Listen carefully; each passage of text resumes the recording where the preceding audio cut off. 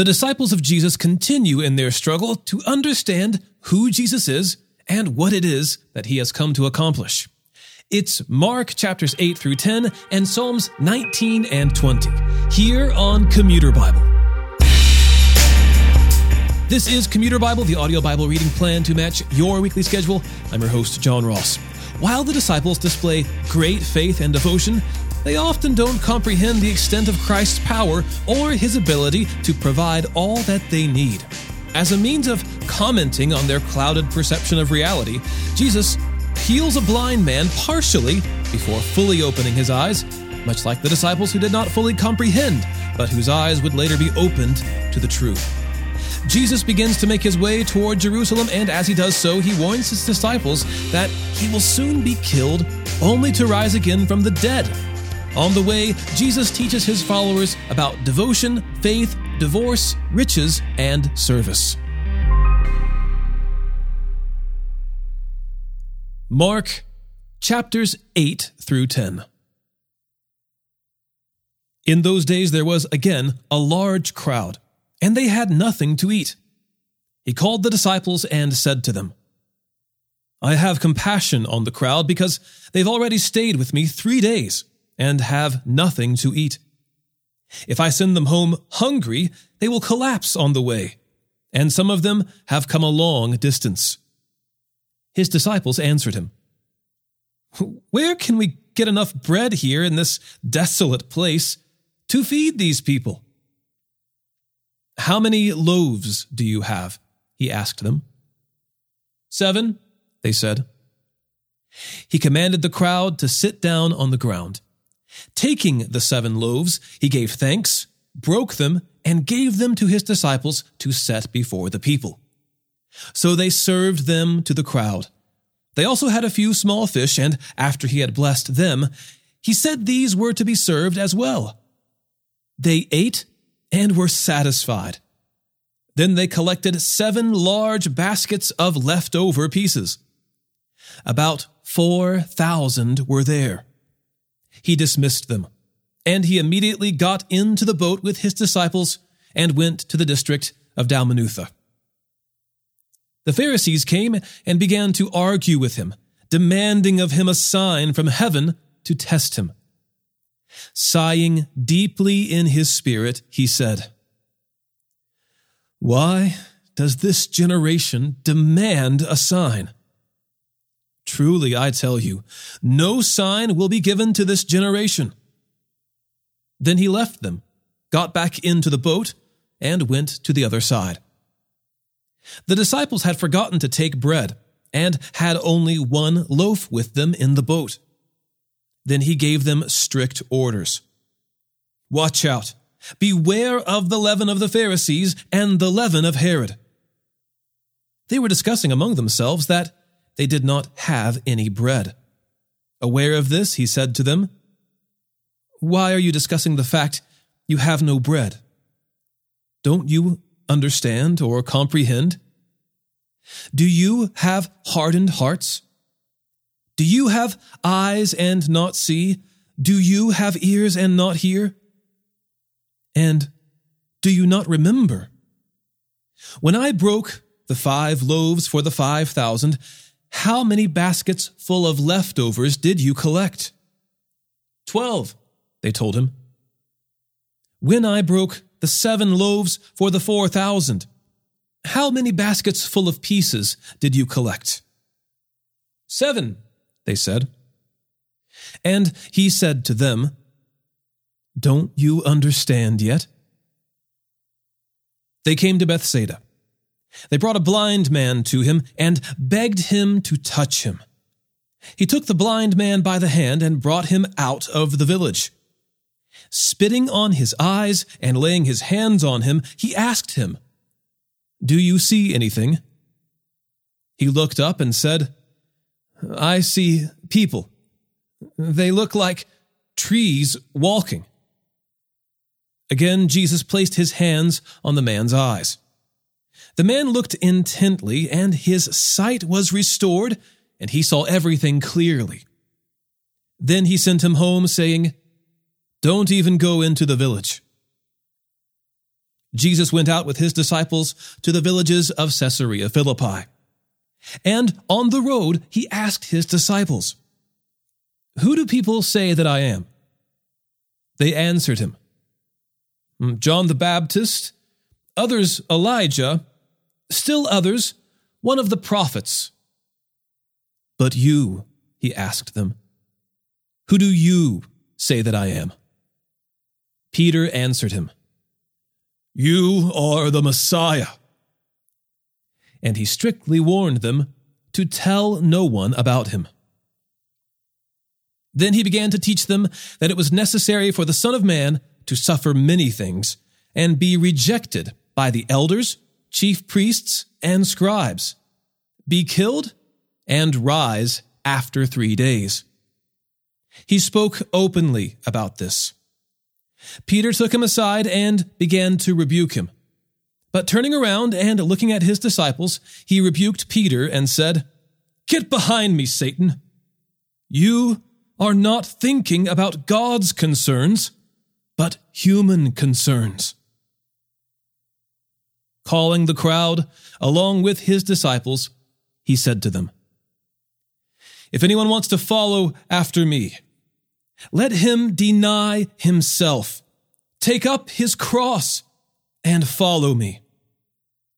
For whoever wants to save his life will lose it, but whoever loses his life because of me and the gospel will save it.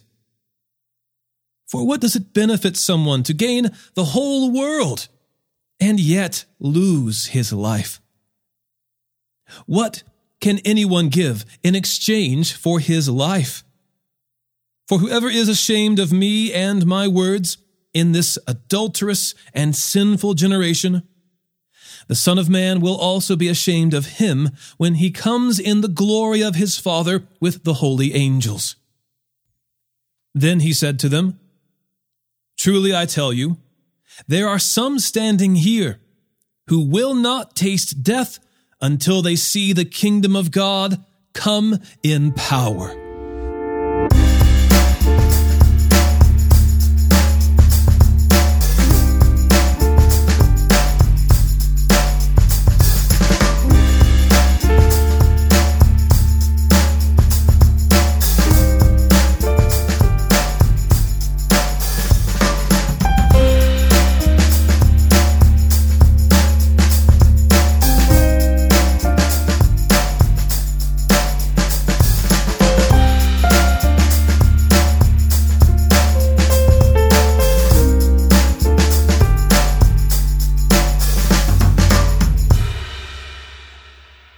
After 6 days, Jesus took Peter, James, and John and led them up a high mountain by themselves to be alone.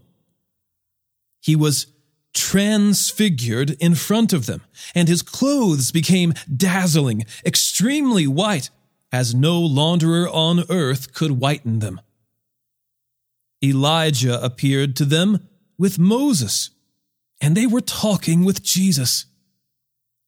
Peter said to Jesus, "Rabbi, it's good for us to be here. Let's set up 3 shelters, one for you, one for Moses, and one for Elijah," because he did not know what to say, since they were terrified. A cloud appeared, overshadowing them, and a voice came from the cloud. "This is my beloved Son. Listen to him." Suddenly, looking around, they no longer saw anyone with them except Jesus. As they were coming down the mountain, he ordered them to tell no one what they had seen until the Son of Man had risen from the dead. They kept this word to themselves, questioning what rising from the dead meant. Then they asked him, "Why do the scribes say that Elijah must come first?" "Elijah does come first and restores all things," he replied. "Why then is it written that the Son of Man must suffer many things and be treated with contempt? But I tell you that Elijah has come, And they did whatever they pleased to him, just as it is written about him. When they came to the disciples, they saw a large crowd around them and scribes disputing with them. When the whole crowd saw him, they were amazed and ran to greet him. He asked them, "What are you arguing with them about?" Someone from the crowd answered him, "Teacher, I brought my son to you. He has a spirit that makes him unable to speak. Whenever it seizes him, it throws him down, and he foams at the mouth, grinds his teeth, and becomes rigid. I asked your disciples to drive it out, but they couldn't." He replied to them, "You unbelieving generation, how long will I be with you? How long must I put up with you? Bring him to me." So they brought the boy to him.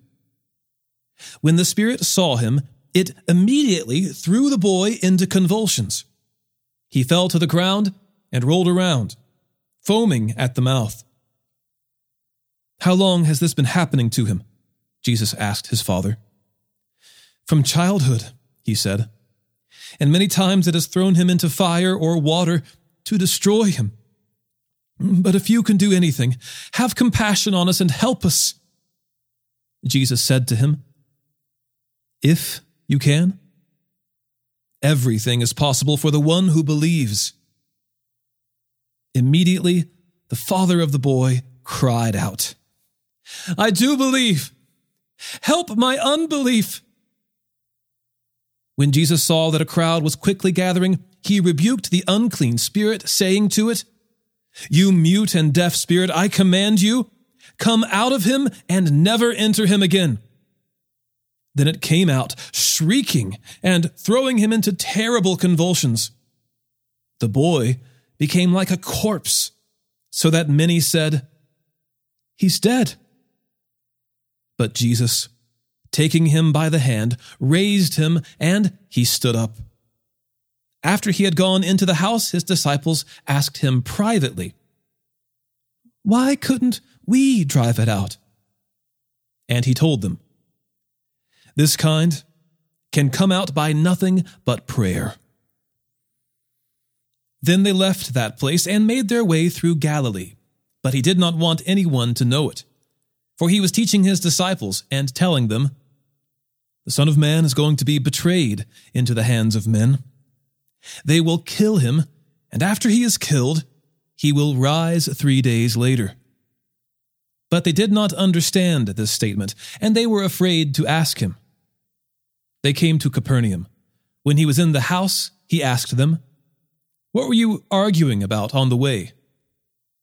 But they were silent, because on the way they had been arguing with one another about who was the greatest.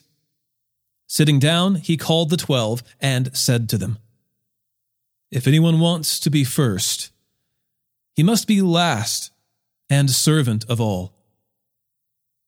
He took a child, had him stand among them, and taking him in his arms, he said to them, "Whoever welcomes one little child such as this in my name welcomes me.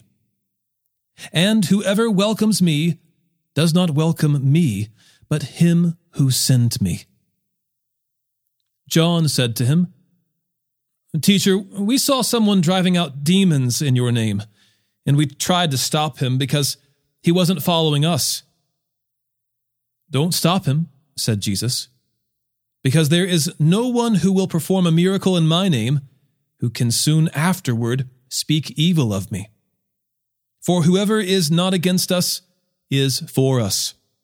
And whoever gives you a cup of water to drink in my name, because you belong to Christ, truly I tell you, he will never lose his reward.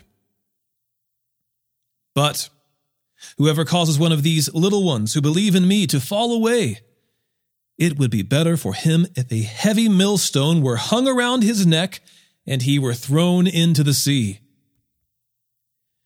And if your hand causes you to fall away, cut it off. It is better for you to enter life maimed than to have 2 hands and go to hell, the unquenchable fire. And if your foot causes you to fall away, cut it off. It is better for you to enter life lame than to have 2 feet and be thrown into hell. And if your eye causes you to fall away, gouge it out. It is better for you to enter the kingdom of God with 1 eye than to have 2 eyes and be thrown into hell, where their worm does not die and the fire is not quenched. For everyone will be salted with fire. Salt is good, but if the salt should lose its flavor, how can you season it?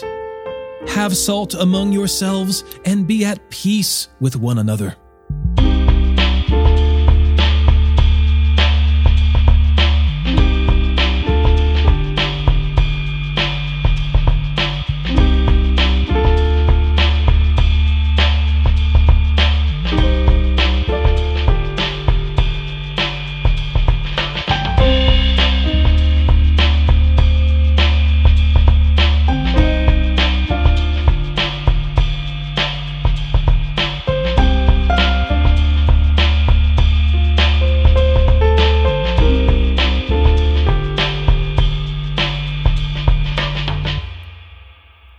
He set out from there and went to the region of Judea and across the Jordan. Then crowds converged on him again, and as was his custom, he taught them again. Some Pharisees came to test him, asking, "Is it lawful for a man to divorce his wife?" He replied to them, "What did Moses command you?" They said, "Moses permitted us to write divorce papers and send her away." But Jesus told them, "He wrote this command for you because of the hardness of your hearts. But from the beginning of creation, God made them male and female. For this reason, a man will leave his father and mother, and the 2 will become 1 flesh. So they are no longer 2, but 1 flesh. Therefore, what God has joined together, let no one separate." When they were in the house again, the disciples questioned him about this matter. He said to them, "Whoever divorces his wife and marries another commits adultery against her. Also, if she divorces her husband and marries another, she commits adultery." People were bringing little children to him in order that he might touch them, but the disciples rebuked them. When Jesus saw it, he was indignant and said to them, "Let the little children come to me. Don't stop them, because the kingdom of God belongs to such as these. Truly, I tell you, whoever does not receive the kingdom of God like a little child will never enter it." After taking them in his arms, he laid his hands on them and blessed them. As he was setting out on a journey, a man ran up, knelt down before him, and asked him, "Good teacher, what must I do to inherit eternal life?" "Why do you call me good?" Jesus asked him. "No one is good except God alone. You know the commandments: do not murder, do not commit adultery, do not steal, do not bear false witness, do not defraud, honor your father and mother." He said to him, "Teacher, I have kept all these from my youth." Looking at him, Jesus loved him and said to him, "You lack one thing. Go, sell all you have and give to the poor, and you will have treasure in heaven. Then come, follow me." But he was dismayed by this demand, and he went away grieving, because he had many possessions. Jesus looked around and said to his disciples, "How hard it is for those who have wealth to enter the kingdom of God." The disciples were astonished at his words. Again, Jesus said to them, "Children, How hard it is to enter the kingdom of God! It is easier for a camel to go through the eye of a needle than for a rich person to enter the kingdom of God. They were even more astonished, saying to one another, "Then who can be saved?" Looking at them, Jesus said, "With man, it is impossible, but not with God, because all things are possible with God." Peter began to tell him, "Look, we have left everything and followed you." "Truly I tell you," Jesus said, "there is no one who has left house or brothers or sisters or mother or father or children or fields for my sake and for the sake of the gospel, who will not receive 100 times more now at this time, houses, brothers and sisters, mothers and children, and fields with persecutions, and eternal life in the age to come. But many who are first will be last, and the last first." They were on the road going up to Jerusalem, and Jesus was walking ahead of them. The disciples were astonished, but those who followed him were afraid. Taking the 12 aside again, he began to tell them the things that would happen to him. "See, we are going up to Jerusalem. The Son of Man will be handed over to the chief priests and the scribes, and they will condemn him to death. Then they will hand him over to the Gentiles, and they will mock him, spit on him, flog him, and kill him. And he will rise after 3 days." James and John, the sons of Zebedee, approached him and said, "Teacher, we want you to do whatever we ask you." "What do you want me to do for you?" he asked them. They answered him, "Allow us to sit at your right and at your left in your glory." Jesus said to them, "You don't know what you're asking. Are you able to drink the cup I drink, or to be baptized with the baptism I am baptized with?" "We are able," they told him. Jesus said to them, "You will drink the cup I drink, and you will be baptized with the baptism I am baptized with. But to sit at my right or left is not mine to give. Instead, it is for those for whom it has been prepared." When the 10 disciples heard this, they began to be indignant with James and John. Jesus called them over and said to them, "You know that those who are regarded as rulers of the Gentiles lord it over them, and those in high positions act as tyrants over them. But it is not so among you. On the contrary, whoever wants to become great among you will be your servant, and whoever wants to be first among you will be a slave to all. For even the Son of Man did not come to be served, but to serve, and to give his life as a ransom for many." They came to Jericho, and as he was leaving Jericho with his disciples and a large crowd, Bartimaeus, the son of Timaeus, a blind beggar, was sitting by the road. When he heard that it was Jesus of Nazareth, he began to cry out, "Jesus, Son of David, have mercy on me!" Many warned him to keep quiet, but he was crying out all the more, "Have mercy on me, Son of David!" Jesus stopped and said, "Call him." So they called the blind man and said to him, "Have courage, get up, he's calling for you." He threw off his coat, jumped up, and came to Jesus. Then Jesus answered him, "What do you want me to do for you?" "Rabboni," the blind man said to him, "I want to see." Jesus said to him, Go. Your faith has saved you." Immediately he could see, and he began to follow Jesus on the road.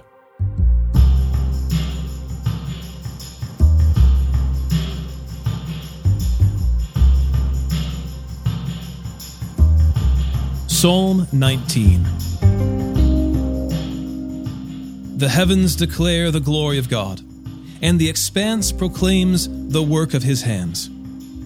Day after day they pour out speech. Night after night they communicate knowledge. There is no speech, there are no words, their voice is not heard.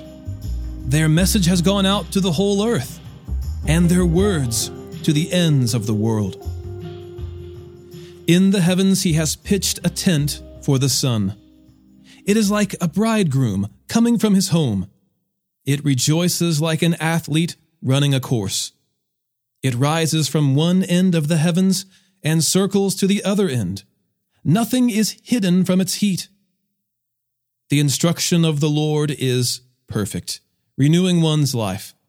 The testimony of the Lord is trustworthy, making the inexperienced wise. The precepts of the Lord are right, making the heart glad. The command of the Lord is radiant, making the eyes light up. The fear of the Lord is pure, enduring forever. The ordinances of the Lord are reliable and altogether righteous.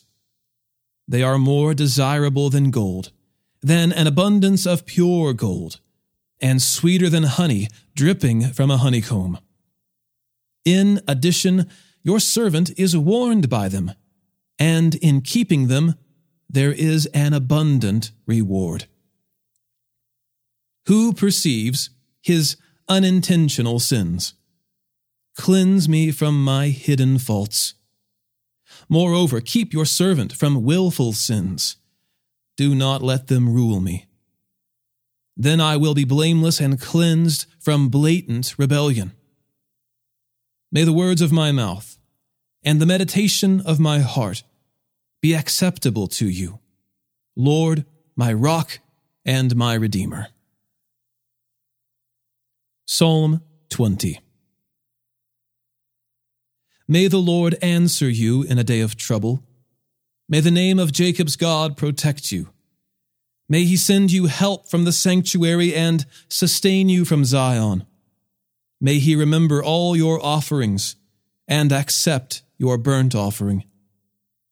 May he give you what your heart desires and fulfill your whole purpose. Let us shout for joy at your victory and lift the banner in the name of our God. May the Lord fulfill all your requests. Now I know that the Lord gives victory to his anointed. He will answer him from his holy heaven with mighty victories from his right hand. Some take pride in chariots and others in horses, but we take pride in the name of the Lord our God. They collapse and fall, but we rise and stand firm. Lord, give victory to the King. May he answer us on the day that we call. There was a time when podcasts were a dime a dozen, and now it's like a penny a bushel. There's a lot of podcasts out there. And as you know, Commuter Bible's not really a podcast where people are talking and giving their opinions. It's the Word of God read aloud. So if you listen to Commuter Bible now and you think to yourself, I wish somebody would have told me about this sooner, well, you can be that person for somebody else by recommending Commuter Bible to your friends and family. All right, today's episode was narrated and orchestrated by me, John Ross, and co-produced by Bobby Brown, Caitlin Pridgeon, Eric Williamson, and the Christian Standard Bible. Thanks for listening, and remember, happy is the one whose delight is in the Lord's instruction, and he meditates on it day and night.